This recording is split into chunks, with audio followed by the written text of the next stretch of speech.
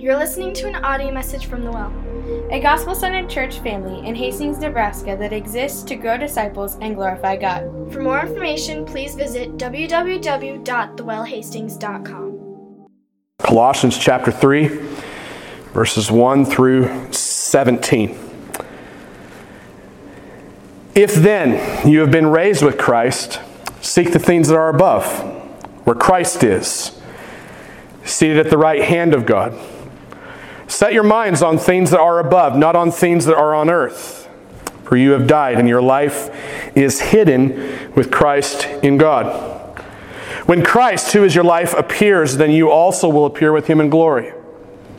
Put to death, therefore, what is earthly in you: sexual immorality, impurity, passion, evil desire, and covetousness, which is idolatry.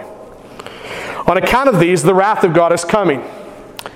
In these you too once walked when you were living in them, but now you must put them all away: anger, wrath, malice, slander, and obscene talk from your mouth. Do not lie to one another, seeing that you have put off the old self with its practices and have put on the new self, which is being renewed in knowledge after the image of its creator. Here there is not Greek and Jew, circumcised and uncircumcised, barbarian, Scythian, slave, free, but Christ is all and in all. Put on then as God's chosen ones, holy and beloved, compassionate hearts, kindness, humility, meekness, and patience, bearing with one another. And if one has a complaint against another, forgive each other as the Lord has forgiven you, so you also must forgive. And above all these things, put on love, which binds everything together in perfect harmony. And let the peace of Christ rule in your hearts, to which indeed you were called in one body. And be thankful. Let the word of Christ dwell in you richly, teaching and admonishing one another in all wisdom, singing psalms and hymns and spiritual songs with thankfulness in your hearts to God. And whatever you do in word or deed, do everything in the name of the Lord Jesus, giving thanks to God the Father through him. Let me pray a word of blessing over the word. Father, Lord, as I've just read this passage in our midst, Lord, I pray that our ears would be open to hear what you would say to us through your word.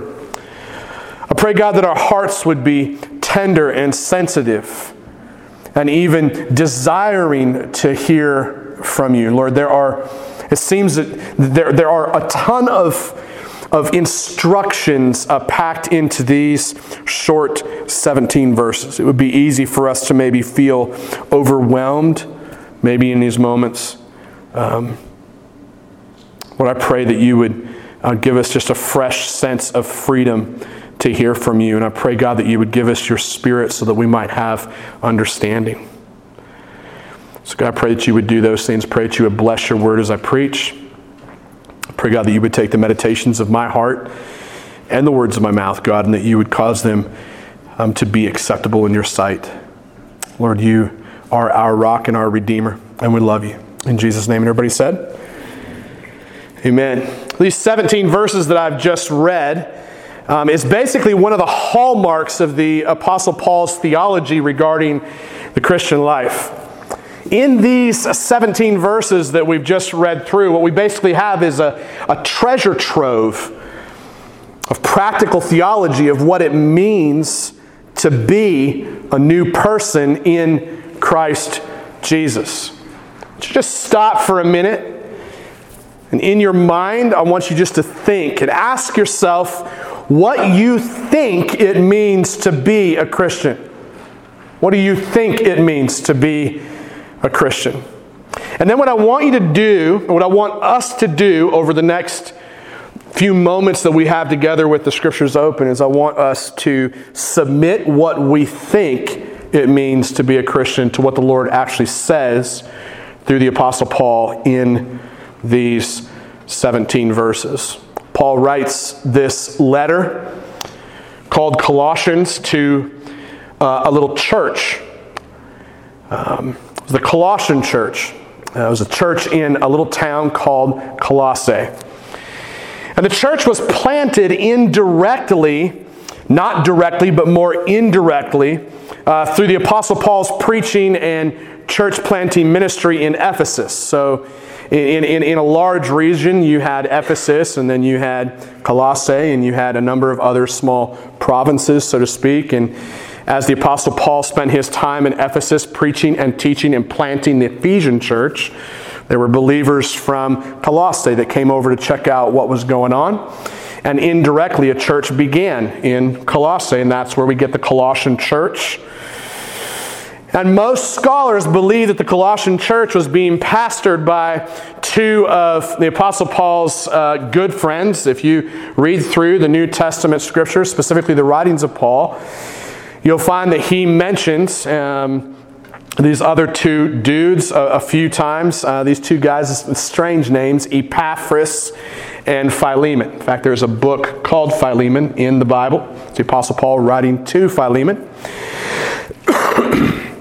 Most people believe that the Colossian church was pastored by these two men who had come and visited Paul in Ephesus, and they had gone back and started a Bible study in their home, which then sprouted into a church.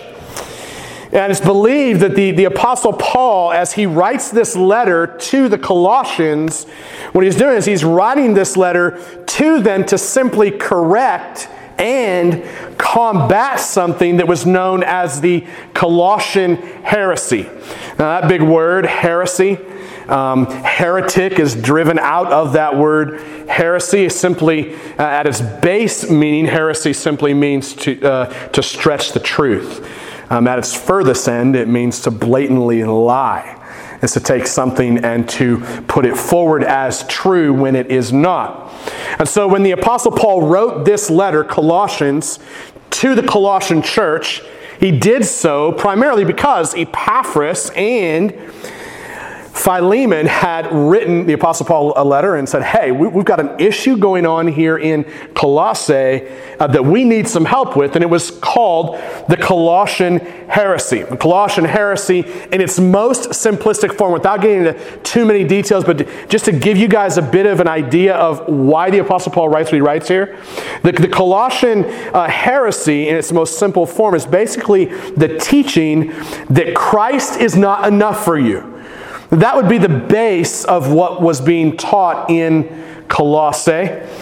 The idea is that Christ would not be enough to complete you or to bring wholeness to you or to bring satisfaction for you, and that there is actually higher knowledge to be learned and to know that is actually superior to Christ himself. And this is called Gnosticism. The Colossian heresy was driven out of a group of people that were known as Gnostics. The word Gnostic comes out of a Greek word gnosis, which means to know. And so that's kind of where we get that word. And basically what the Gnostics in Colossae at this time were teaching and preaching was that there was simply a higher knowledge that trumped the knowledge of Christ. There was a higher knowledge than the high knowledge of Christ himself, what he came to do, his life, his death, his resurrection, the power of the gospel for our lives. The Gnostics were teaching and preaching that there was a higher knowledge to be learned and to know. Maybe to make this more plain, maybe you'd say it this way: there was a new church in Colossae, right? New believers, people who had never heard the gospel before. They were hearing the gospel. They were coming to trust in Christ. They were beginning to repent of their sin. Their lives were beginning to be transformed.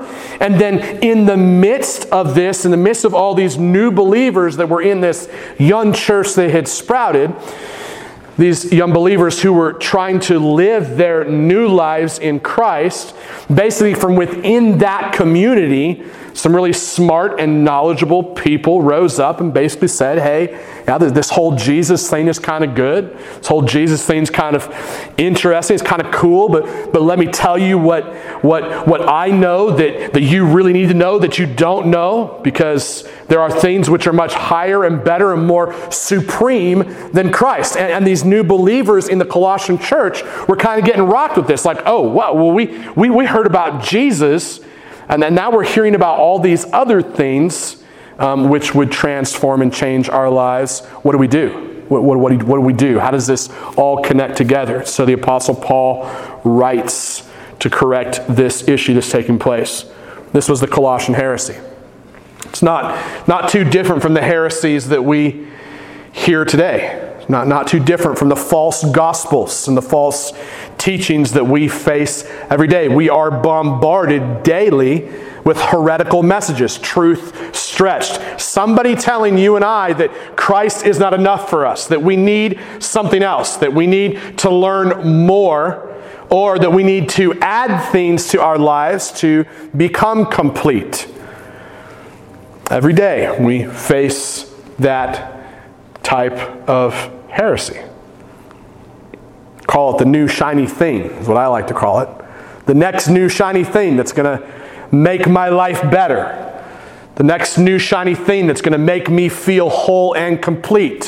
For those of you that have struggled with addiction, it's the next new drug you can get, right? For those of you that have struggled in relationships, it's the next relationship you can jump into that's going to make you whole and complete and feel better about yourself. This is the heresy that was being taught then, and we still face it today. Every time I see a commercial on TV with a big dude with a big beard and a big fat truck with 4 doors, and usually diesel, sometimes a dually, usually jet black or coal black. Every time I see that, and then I begin to think, man, my life would be so much better if I just had a brand new truck. I'm just certain that it would get better if I had a brand new truck. This is something we struggle with every single day. There will always be voices that seek to trump the voice of God. Always. You and I will not get away from those voices until we're standing in heaven. That's the reality. There will always be messages that claim to be superior to the message of Christ. Paul's answer to that ancient heresy as he writes this is to simply tell us that a Christian is someone who is a new person. A Christian is someone with a new person, with a new mindset, who puts off the old person. A Christian is a new person with a new mindset who puts off the old person.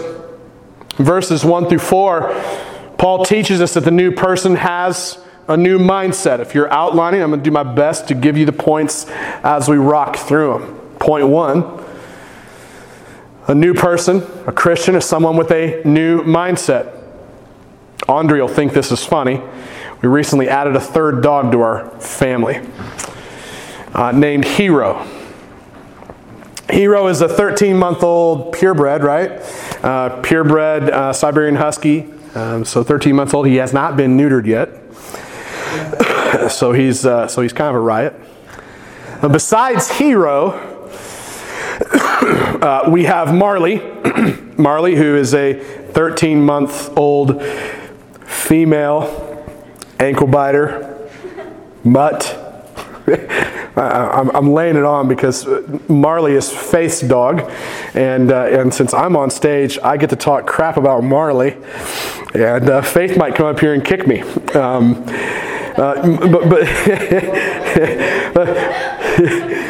Marley has more energy than a cracked out gerbil, okay? That's just, I don't know how else to say it. I think it kind of makes sense. She's got more energy than a cracked out gerbil. We've got Max. Max is about 5 years old. He's a miniature pinscher. There's a few other breeds in there too, but miniature pinscher is the one I remember the most. And Max basically loves to spend his days napping and then eating and then napping some more. and then eating some more. This is Max's day. And so when you interrupt Max's day, he gets really grumpy. I'm gonna tell. Yes, I'm gonna tell. And so hopefully you're tracking with me. We've got two dogs, right? Little white ankle biter, yay tall, way too much energy.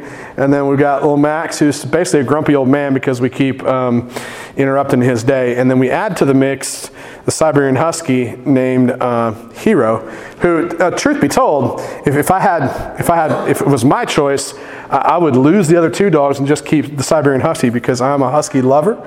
And Faith would kill me though, and so I want to continue living, and so we've not done that yet. Max was such a grumpy old man the night that we got Hero that Max literally walked over, lifted his leg, and pissed on my foot. Okay. I didn't realize that he was doing this until I felt the warmth. So we've got three dogs, right? And Marley's not fixed either, and neither is Hero. So you've got large Hero, you've got small Marley. One track mind on Hero. As a young 13-month-old stallion that he believes that he is. His one-track mind is chasing Marley around the house and trying to make babies. And Marley's one-track mind is just bouncing around the place and yapping at everybody. And Max's one-track mind is simply to get grumpy and bite people and piss on you, I guess. Is kind of the other piece. And the reality with all three of them over the last week that I've been trying to do, most of my work with all three of those crazy mutts has been trying to get them to get their mind set differently. Trying to give them a new mindset. It's a hard thing to do with dogs. It's just a difficult thing to do. Max, who basically thinks he needs to jump in and pick fights with Hero all day long because of his grumpiness, needs to get a new mindset that it's okay to just chill out and relax a little bit. Marley needs to get a little mindset that she probably needs to chill out a little bit, and so does Hero, right? They need a new mindset from where they've been. This is really the first thing that the Apostle Paul is unpacking for us, is that this is what we need as new people in Christ Jesus, is a new mindset. Paul says, if you have been raised with Christ, verses 1 through 4, if you have been raised with Christ, seek the things that are above, where Christ is, seated at the right hand of God. Set your minds on things that are above, not on things that are on the earth. For you have died, and your life is hidden with Christ in God. When Christ, who is your life, appears, then you also will appear with him in glory. In other words, what you and I both need is a new mindset that seeks Christ, hides in Christ, and is preserved in Christ. Three pieces of the puzzle. A new mindset that seeks Christ, hides in Christ, and is preserved in Christ.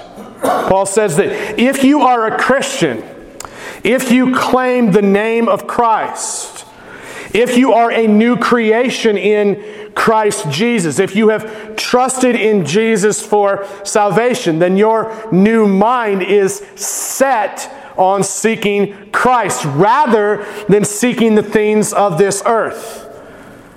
If you're a new person in Christ Jesus, then your mind is now set in a new direction. There was a direction you were once headed before you met Christ, but now that you've met Him, you're headed in a new direction that seeks Him wholeheartedly. If you have in fact encountered Christ in an authentic way that has led you to trust in Jesus, then you now have a new mindset that is focused and preoccupied with Christ. It doesn't mean that you must constantly walk around attaching religious jargon to the end of everything you say, like, to God be the glory for everything. It's good to give the Lord acknowledgement, yes. What the Apostle Paul is not saying is that every word that we speak must be somehow laced with religious Christianese or religious jargon. It's not the point. The point is that there is a deep inward sense that you are set. Your mind is now set on seeking and pursuing. You are preoccupied with Christ. And when anything else attempts to distract you from that, you're coming back around to seeking Christ. Doesn't mean that you can't ever give thought to just the basic practical needs of life either, like budgeting, car repair, dog training. Does mean, though, that if you've heard the gospel and trusted in Christ for salvation, then you have been given a new mind. You've been given a new mind when you trusted in Christ. And that new mind that you have been given ought to be focused and set on seeking Christ above all other pursuits. Also means that every pursuit that you give yourself to here on this earth should flow out of your new mindset of seeking Christ above all other things. The new person has a new mindset that is focused on seeking Christ. The new person also has a mindset that hides in Christ.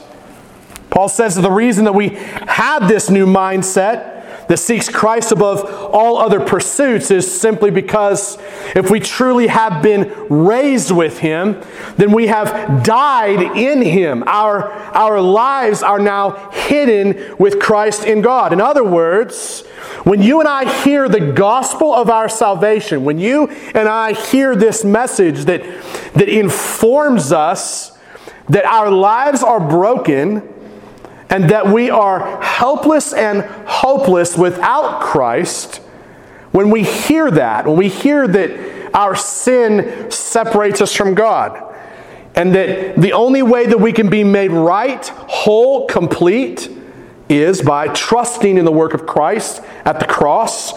When we hear that message of the cross of Christ, where He gave His life as a willing and perfect and innocent sacrifice for you and I, when we hear that and we believe that, then what happens is we no longer have to hide in our performance and our accomplishments. Let's just think about it. How far did your performance and accomplishments ever get you in the first place anyways? I mean, about every time I think I've performed well and have accomplished exactly what I wanted to accomplish, there is easily something or someone standing there waiting to prove that I somehow did not meet a mark, right? And so our performance and our accomplishments, while they may be good, and may be good pursuits, at the end of the day, you and I can't hide in those. We can't hide in those like Adam and Eve hid in their fig leaves. God came down, took the fig leaves away, killed animals, put skins on them. Blood was shed to cover the sin and the shame of humanity from the get-go, as a precursor to the cross of Christ. So here you and I we hear the gospel, and yet what do we usually attempt to do? Hide in our performance and our accomplishments. Well, accomplishments, I read the Bible today. Accomplishments, I prayed today. Accomplishments, I spoke kindly to my wife today. Accomplishments, I did not throw my kids out of the house today. Right? I mean, you can make your list of accomplishments, but as soon as you make that list, just wait. Tomorrow, you and I will both mess it up.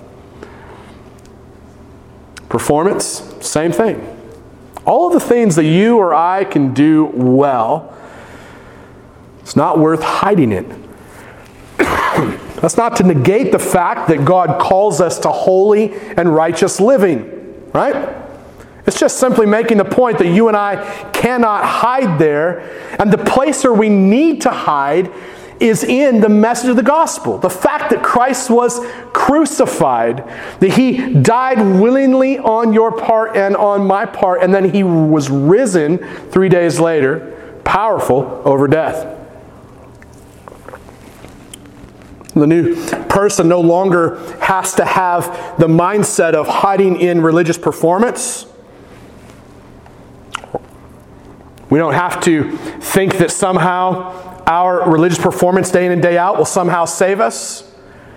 Though religious performance can be good and should be an outflow of the salvation that has taken place.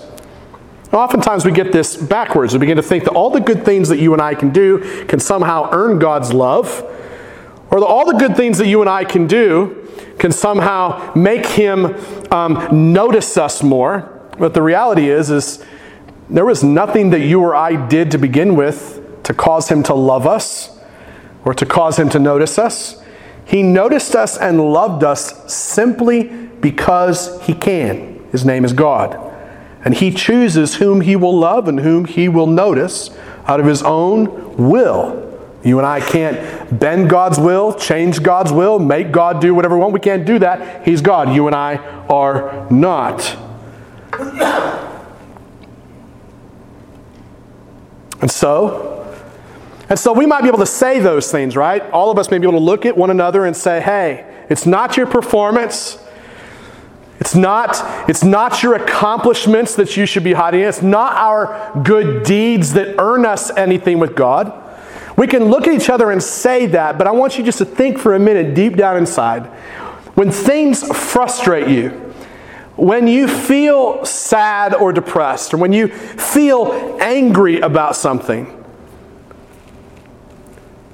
doesn't that really come from a misapplied sense of remembering who God is and who isn't? Doesn't that come from a misapplied sense of trying to hide somewhere where you and I should not be trying to hide?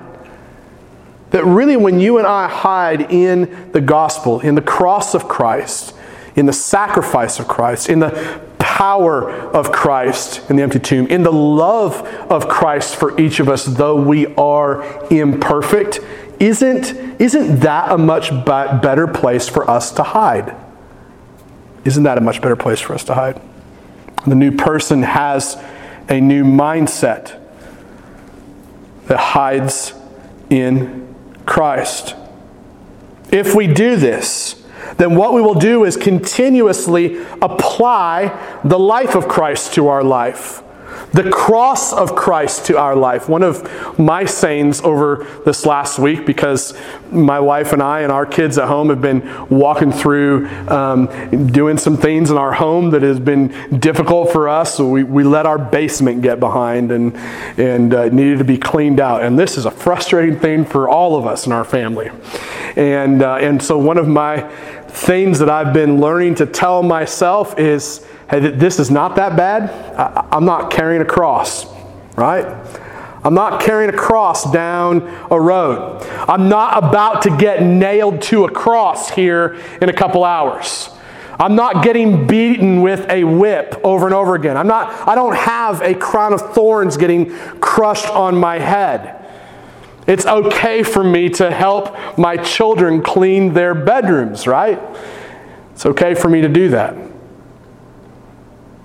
This is a new mindset for each of us to apply the life of Christ and the cross of Christ and the empty tomb of Christ to our lives. And the reality is that Jesus lived the perfect life that you and I could never live. He outperformed all of us. Christ carried the cross that you and I could never carry. He was resurrected on the third day, beating the death that you and I can not beat. You and I can never beat the impending death that is coming our way. Christ beat it. This is what needs to be applied to our lives day in and day out. The new person has a new mindset that hides itself, himself or herself in Christ. Not only that, but the new person also has a mindset that will be preserved in Christ.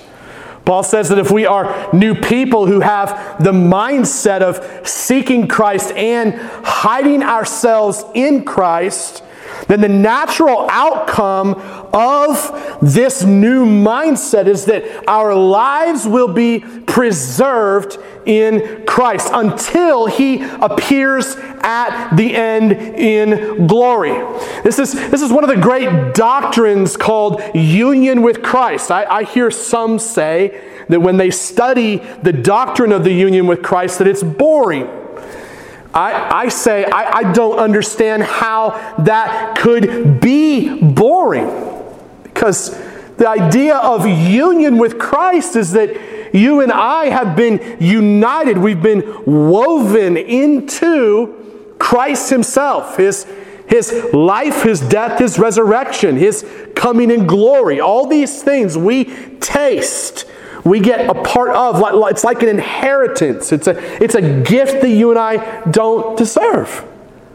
It's this concept of union with Christ is that you and I will gain everything that Christ has to give.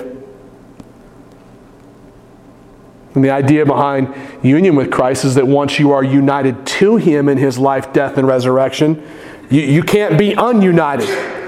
You've been made one with Him through your trust in Him, through your faith in Him. And even that faith that you and I have, even that moment where everything goes crazy for you, whatever that moment was, and for some of you, you're here and that hasn't happened yet. And my hope is that it will. But that moment when like the bombshell goes off in your head and you go, holy crap, I believe in Jesus now. When that moment happens, it's the Holy Spirit doing that work. It's no manipulation that I could do as a preacher. There's no beating you over the head with a baseball bat that your friends or your spouse or your relatives could do. Only the Holy Spirit could do that work inside of your mind and inside of your heart. It's called regeneration. In that moment, your heart is made new. And the Scriptures speak of the heart, not necessarily always in the physical sense, but more in a spiritual sense, in that you and I have hearts that are stone cold, rotten to the core, and hard-hearted, right? Black, cold, dead. These are words that are used throughout Scripture to describe the heart and the soul of a person who has not become a new person in Christ. But in that moment, when you hear the gospel and you trust in Him, you're given a new heart. Your old heart of flesh, your old heart of stone is taken out, tossed away, and you're given a new heart by the Holy Spirit. And Jesus tells us in the Gospels that and the Holy Spirit and goes wherever He wants to. The Holy Spirit does this work on His own without our help. It's just like the wind. The wind blows wherever it wants. If that's you, if you've heard the gospel and you've trusted in Christ, then you've been given a new mind which must be set upon Christ. Not set upon your performance or your accomplishments, not set on your failures either. Set on Christ and His performance and His accomplishment. And if that's where your heart is, if that's where your soul is, if that's who you are as a new person in Christ, then you will be preserved until the end. Why? Because Christ is the one who preserves you. He's the one who gives you faith. He's the one that helps you trust in Him. You and I don't muster that up. Jesus is the author of the book. Hebrews tells us that He's the author and the perfecter. Remember that, the perfecter of our faith. The author and the finisher of our faith. Meaning He wrote the faith on your heart that you have to trust in Him. You didn't get that on your own, because if you did, you'd have something to boast about. You could say, I got myself saved. Well, who would need Jesus then? You wouldn't. That's why this doctrine of union with Christ and being a new creation in Christ is so good for the soul. We spend our lives trying to perform and accomplish. Christ swoops in and says, I've done it, and I will preserve you to the end. There's no standing firm and pulling yourself up by the bootstraps that's going to preserve you till the end. There is no amount of gritting your teeth as hard as you can that will help you to resist the sin that is killing you from deep inside. You cannot do that.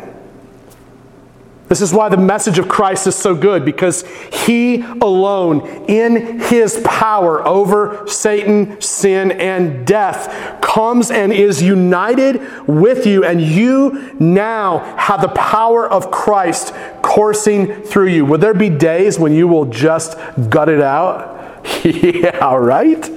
Will there be some days where you just be like, man, this is tough? Will there be days where you'll be like, I feel like I failed all day long? You know what that moment is for you and for me? That moment for you and for I, if you've trusted in Christ, is yet another blessed moment to trust in Him yet again. It's a gift. It's a gift. Your failure, my failure in those moments, it's a gift. Why is it a gift? Because it's a time and a chance and an opportunity to say, Jesus, I still need you. I've not grown out of my little kid clothes so far that I don't need you. I still need you, and I need you to preserve me until the end. This is the new person. This is the mindset of a new person. The mindset of a new person is that he or she, you or I, we will be preserved until the end. Can you imagine? Can you imagine if there was some sort of sin that was big enough to get your name blotted out of the Lamb's Book of Life? Can you imagine if there really was like a big cosmic eraser? Like the Holy Spirit, who does all this work to save you, somehow made a mistake, right? He who knows everything, somehow forgot about that one gigantic sin that you would commit a few weeks from now, and He's got to run back like a big gigantic cosmic eraser and erase you out of the book. No longer preserved. Better go say the prayer again. Better go back to church again. Better sing those worship songs a little bit louder. Better get some Bible inside of you, right? That's rank heresy, isn't it? Wouldn't you think that would be the true stretch? Now, I don't want to believe a gospel that preaches that anyways, because there's no preservation there. And then I've got to do me so well that somehow I get in and I'm good enough, right? Can't believe that. And the new person rests in the fact that God will preserve us. God will preserve you and I until the end. And if Christ is the focus of your life now, then He will be the focus of your life for all of eternity. If Christ is the goal of your life now, if He's the goal of your mindset now, if your mind is set on Christ now, you will share in His glory in eternity. You won't have to walk around in anxiety, wondering, fearful of that. Man, did I get tapped out today or what? No, you don't have to worry about that. All you got to worry about is walking in a way that honors the Lord. The new person has a mindset that will be preserved in Christ. As far as applying this first principle of the new mindset, you might ask yourself these kinds of questions. What is your mind set on today? What is it focused on? What is it set on? What is rolling through that brain of yours moment by moment throughout the day? Is your mind set on seeking Christ in everything you think, say, or do? Or are you preoccupied with the things of this earth? Preoccupied with maybe performance and accomplishment and gaining? Is your mind set on hiding yourself in the life, the death, and the resurrection of Christ? Or, again, are you hiding in your performance and your accomplishments and your false pictures of who you have projected yourself to be? Is your mind set on Christ preserving you until He appears in glory? Or is your mind set on things that are causing destruction? What is your mind set on? Because I'm convinced after studying just even these first 4 verses, the thing that you and I need the most as new people, as new persons, is we need a new mindset that seeks Christ, hides in Christ, and is preserved in Christ. As we bounce over to verses 5 through 9, the second portion here, Paul teaches us that the new person puts off the old person. I could spend a lot of time here, and I can see that we're already 40 minutes in. But we've got time on the clock, so Paul teaches us that the new person puts off the old person. If there's anything I want us to hear after hearing the first portion, is I really want us to hear this. This is really important. The Christian life at its core is about becoming a new creation in Christ Jesus. It's about being restored, renewed, transformed, changed. It's a picture of an old dilapidated house maybe that's under construction or under demolition as a demolition crew comes forward and demolishes the old house so that the new house can be constructed. Or maybe it's a picture of an antique car. For those of you that love cars, picture of an antique car being pulled out of the rot and the rust and the decay of a creek bottom and then brought into the garage for total restoration. This is the picture of what Paul is teaching us right on the heels of unpacking his high theology of what it means to be a new person who has a new mindset. So first he sets things, right? First he says, get your mind set. And once your mind is set, now let's talk about taking off the old person. If your mind's not set, no use going here. Get your mind set first. Once your mind is set, then you can start working towards taking off the old person that is at war deep down inside of you. For Paul, it's not enough to just merely have this high knowledge of the theology of the new mindset, but it's also vitally important to put practical teaching to what he has just laid out for us. He wants to put practical teaching towards how to keep the new mindset on seeking Christ, hiding in Christ, and staying preserved in Christ until his return. So once your mind is set, then you can begin to move into the practical things of moving away from the old person. That's why what Paul basically teaches us, verses 5 through 9, is that the new person puts off the old person by killing sin and putting away sin. The two things we're going to kind of examine over the next few moments. The new person puts off the old person by killing sin and putting away sin. Paul says, put to death, therefore, verses 5 and 6, put to death, therefore, what is earthly in you. Sexual immorality, impurity, passion, evil desire, and covetousness, which is idolatry. On account of these, the wrath of God is coming. Woohoo, wrath of God. I don't say that to mock the wrath of God. I say that because in the church today, we have a legitimate issue with talking about the wrath of God because we'd rather see God as this loving fairy tale. The reality about God is that He is just as much perfect in His love towards you and I as He is perfect in His hatred, anger, wrath towards you and I because of our sin. It's Christ who then steps in because of the work of the cross, the shed blood, the broken body. Christ who then steps in and shields, protects, absorbs, you could say, all of that wrath and anger, right? It's violent language that Paul uses here. Violent language, warfare language, graphic language that Paul is using. He's not sugarcoating things when he says this. Paul is literally saying that you must put that old sinful person that is fighting to stay alive inside of you to death. That you and I must murder that old sinful person that we used to be who is still alive and well deep within us. This is the same apostle who in Romans chapter 6 laments that I know the good things that you've asked me to do and that I want to do, God. And I know the bad things, the sinful things that you have said I should not do, that I do not want to do. And yet, every day what I find in myself is sin, the old person welling up from within me. And what I find myself doing is not the good that I want to do, but the bad that I don't want to do. It's not the bad that I don't want to do that I don't do. It's actually the bad that I don't want to do that I do. Sounds almost confusing, doesn't it? And go read it.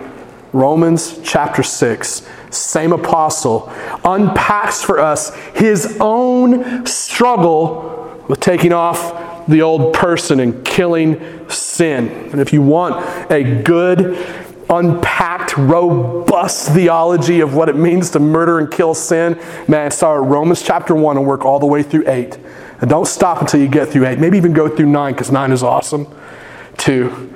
I just read the entire book, okay? Just read the whole book of Romans. But really, specifically, Romans chapter 1 through Romans chapter 9 is so fantastic as he talks about our struggle in sin and what sin really is and our warfare against God and the fact that God gave Christ for us and that now, therefore, there is no condemnation for those of you, for us who are in Christ Jesus. We live under a new banner, and that new banner is God's love. So based upon that, then Paul comes all the way back around again and just basically says, hey, put it to death. Kill it, whatever it is that's inside of you.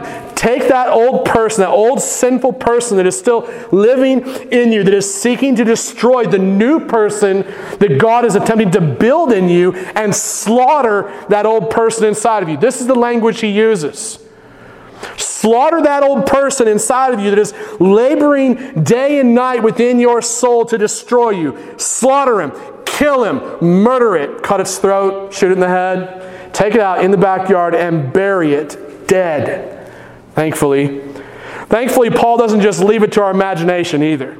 Just kind of like wonder, well, what does that old person inside of me look like?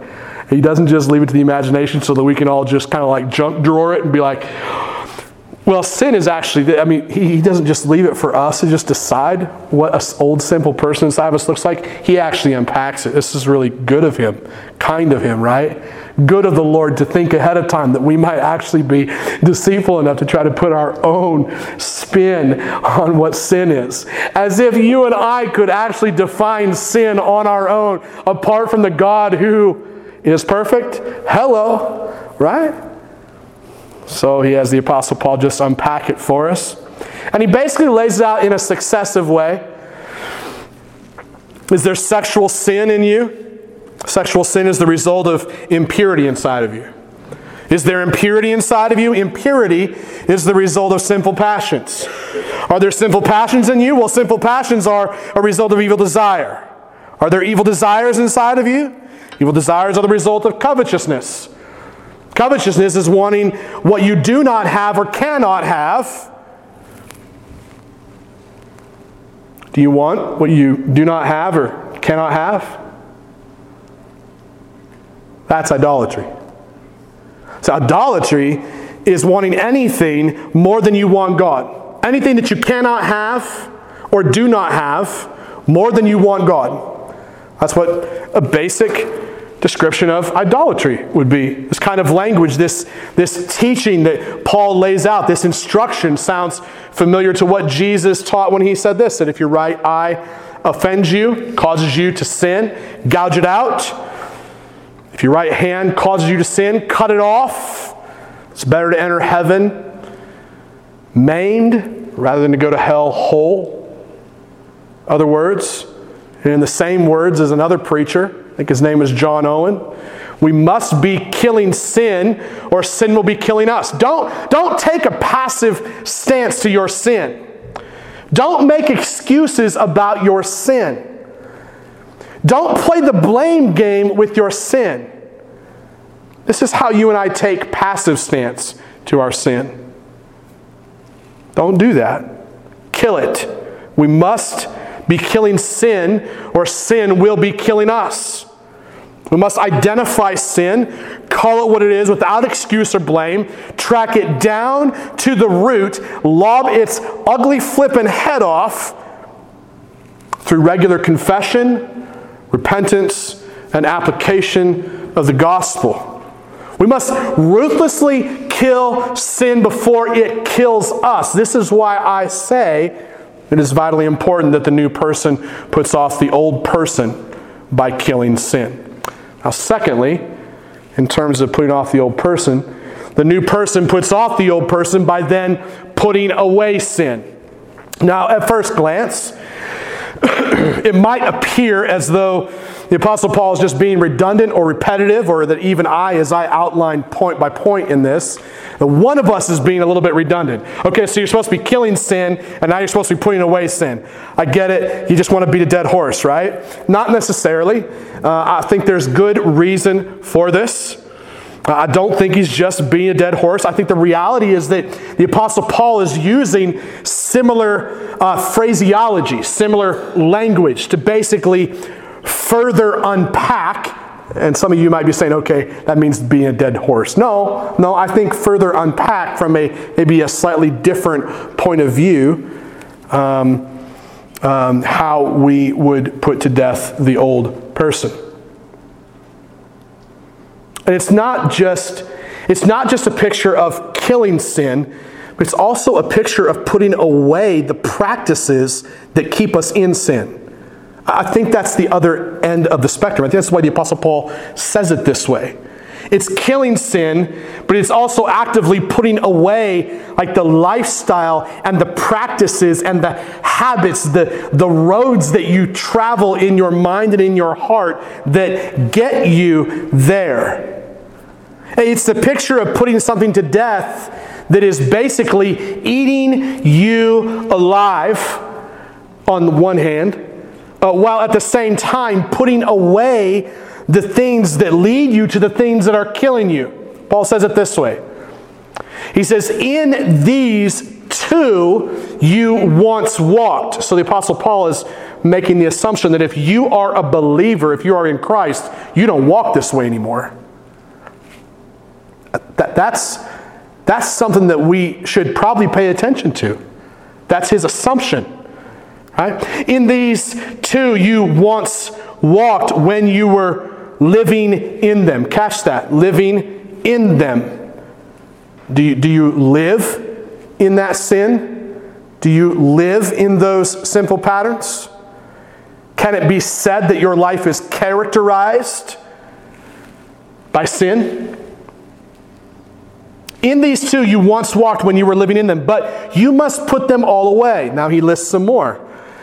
Just in case the previous list wasn't enough, he wants to make sure he gets some more. These are more deep heart issues even too, I think, kind of underlying issues. I'm not saying there's like one sin worse than the other. Don't hear that. I think he's just pointing to kind of a different angle on sin. Look at this. You must put them all away. It's like putting the dangerous object back in the drawer, right? This is the thing that's hurting you. It's killing you. It's eating you from the inside out. Let's pause for a minute and just say that. As a pastor, I've sat with numerous people and given stern, harsh, loud, soft, gentle, patient, and impatient. I've played the game all the way around. Warnings. I'm warning you. This is a warning. If you continue this way, it's going to kill you. It's going to destroy you. Sat with many young believers, professing young believers, and warned, don't live this way. Don't go this way. I wouldn't say that because I would hate someone or dislike someone. I would say that because I love someone, right? That's what the Apostle Paul is doing here. I don't know the tone of his voice, because I don't know what kind of a day he was having. But I would say this. It's sober, and it's definitely something we should pay attention to. This is not just a portion of the text that we just kind of like, oh yeah, thanks Paul, thanks for getting that out there. I'll move on to something happier, right? Now this is what he says. You must put them all away. Anger, wrath, malice, slander, and obscene talk from your mouth. Do not lie to one another, seeing that you have put off the old self with its practices. Let me rephrase this in my own way. Put away the old ways you once walked. If you're sitting here tonight and you can't point to an old way you once walked before Christ entered your life and you trust in Him, then you have something to fear. If you can look back and you can say, there is an old life that I once walked, and there's pieces of that life today that I still struggle with, and I still have to apply Christ every single day, then you're in good company. Needy of Christ, right? Put away the old ways that you once walked. Put away the old ways that you once lived. Put away your old practices. The anger that controlled your emotional responses, put it away, he says. The rage that has injured people around you, put it away. The hatred for others that once consumed you, put it away. The harmful things that you have said about people behind their backs, put it away. The cursing and the dirty language that saturates your conversations, put it away. All your dishonest boasting, propping yourself up as a hero, put it away from you. This is your old self that has been crucified with Christ, so put it away. The new person puts off the old person by putting away sinful ways of walking, sinful ways of living, as well as sinful practices. I'm going to apply this last principle before wrapping things up with you. Some questions that you might ask yourself that I've found to be helpful to me as I studied through this passage. You might ask yourself this: are you actively putting away the old person? Are you ruthlessly engaged in killing the sin that is still alive in you? And I'm not talking about such a harsh preconception with sin that your new mindset now becomes, I'm a poor, pitiful sinner who can't get it straight, because that's not the mindset we started with. The mindset is, I belong to Christ. I am united to Him in His life, His death, His resurrection. I am His, bought, paid for, signed, sealed, and delivered into the hands of my loving Father, and nothing can change that. Nothing can change that. So that's your set. That's your mindset. That's your focus. So I'm not talking about a ruthless preconception with your sin, that's all you talk about. But I'm also saying that you and I cannot live in such a way that we ignore the fact that we are broken and in need of Christ. Are you ruthlessly engaged in killing the sin that is still alive in you? Are you vehemently putting away your old sinful ways of walking your old sinful ways and living your old sinful ways and practicing in the same old sinful ways? Are you putting those things to death, and are you putting them away? What you and I both need is to be actively engaged in putting off the old person by killing sin and putting away sin. And so, in summary, what I've preached to you tonight, what I believe the Apostle Paul said in this passage, what I believe the Lord would say to every one of us, is that a Christian is someone who is a new person with a new mindset, who puts off the old person. Does this describe the person that you are? Are you a new person? Let me pray as our music team comes forward. Father, thank you for this passage, and thank you for your word. And thank you for the truth of your word and the power of your word to take a look deep down inside of each and every one of us. And Lord, thank you for the truth that we each have had an opportunity to come to you, to trust in you, and to become a new creation in Christ. Thank you for the picture of your love as our Father, as you gave your Son at that cross. Lord, I just pray that if there are any here, any that are hearing this message even, that who have not met you, or who have been struggling this week to keep their minds set on who they are in you, that you would give a deep reassurance that you are preserving those whom you have bought and paid for, who have been delivered into your hands by the sacrifice of Christ. I pray that you would give a deep reassurance in that. I pray, God, too, that you would convict us of sin in our lives, and that you would help us to walk in repentance, turning away from the promise of sin and turning towards the promise of the gospel. Because we know that no matter what sin promises, we know the paycheck is death. And we know that you have promised us in the gospel to have a new life. So God, we just ask that you would help us all to walk that road. Help us continue in repentance. Help us continue to live lives that love you as new creations in Christ Jesus. Well, we ask these things in the name of Jesus. Amen. As we close this evening, close as usual with communion. The communion elements are here. There will be two of us near the front to serve you. You don't have to be a member of our church to receive communion here. And you just need to be a believer. If you trusted in Christ, then we invite you to come and receive communion with the rest of the family. If you're not a believer, you're not there yet, that's fine. That's cool. We hope that you get there one day. We just believe that's a work of the Spirit. And we want to give the Holy Spirit ample time to do His work in you. We don't want to rush that. And so we don't want you to feel pressure to partake in something that doesn't have meaning for you yet. And so if that's you, stay right where you're at. It's cool. You ain't got to feel weird. You're you. You're where you're at. You're welcome. We love you. The way we take communion is you come down the center aisles and we'll serve you the elements and then find your way back to your seat. As soon as we're done in communion and worship, we'll have a closing word and we'll let you guys get out of here. Remember, don't show up here next week. Come to the Y at 10 in the morning.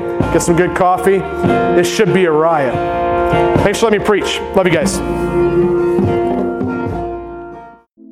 You're listening to an audio message from The Well, a gospel-centered church family in Hastings, Nebraska that exists to grow disciples and glorify God. For more information, please visit www.thewellhastings.com.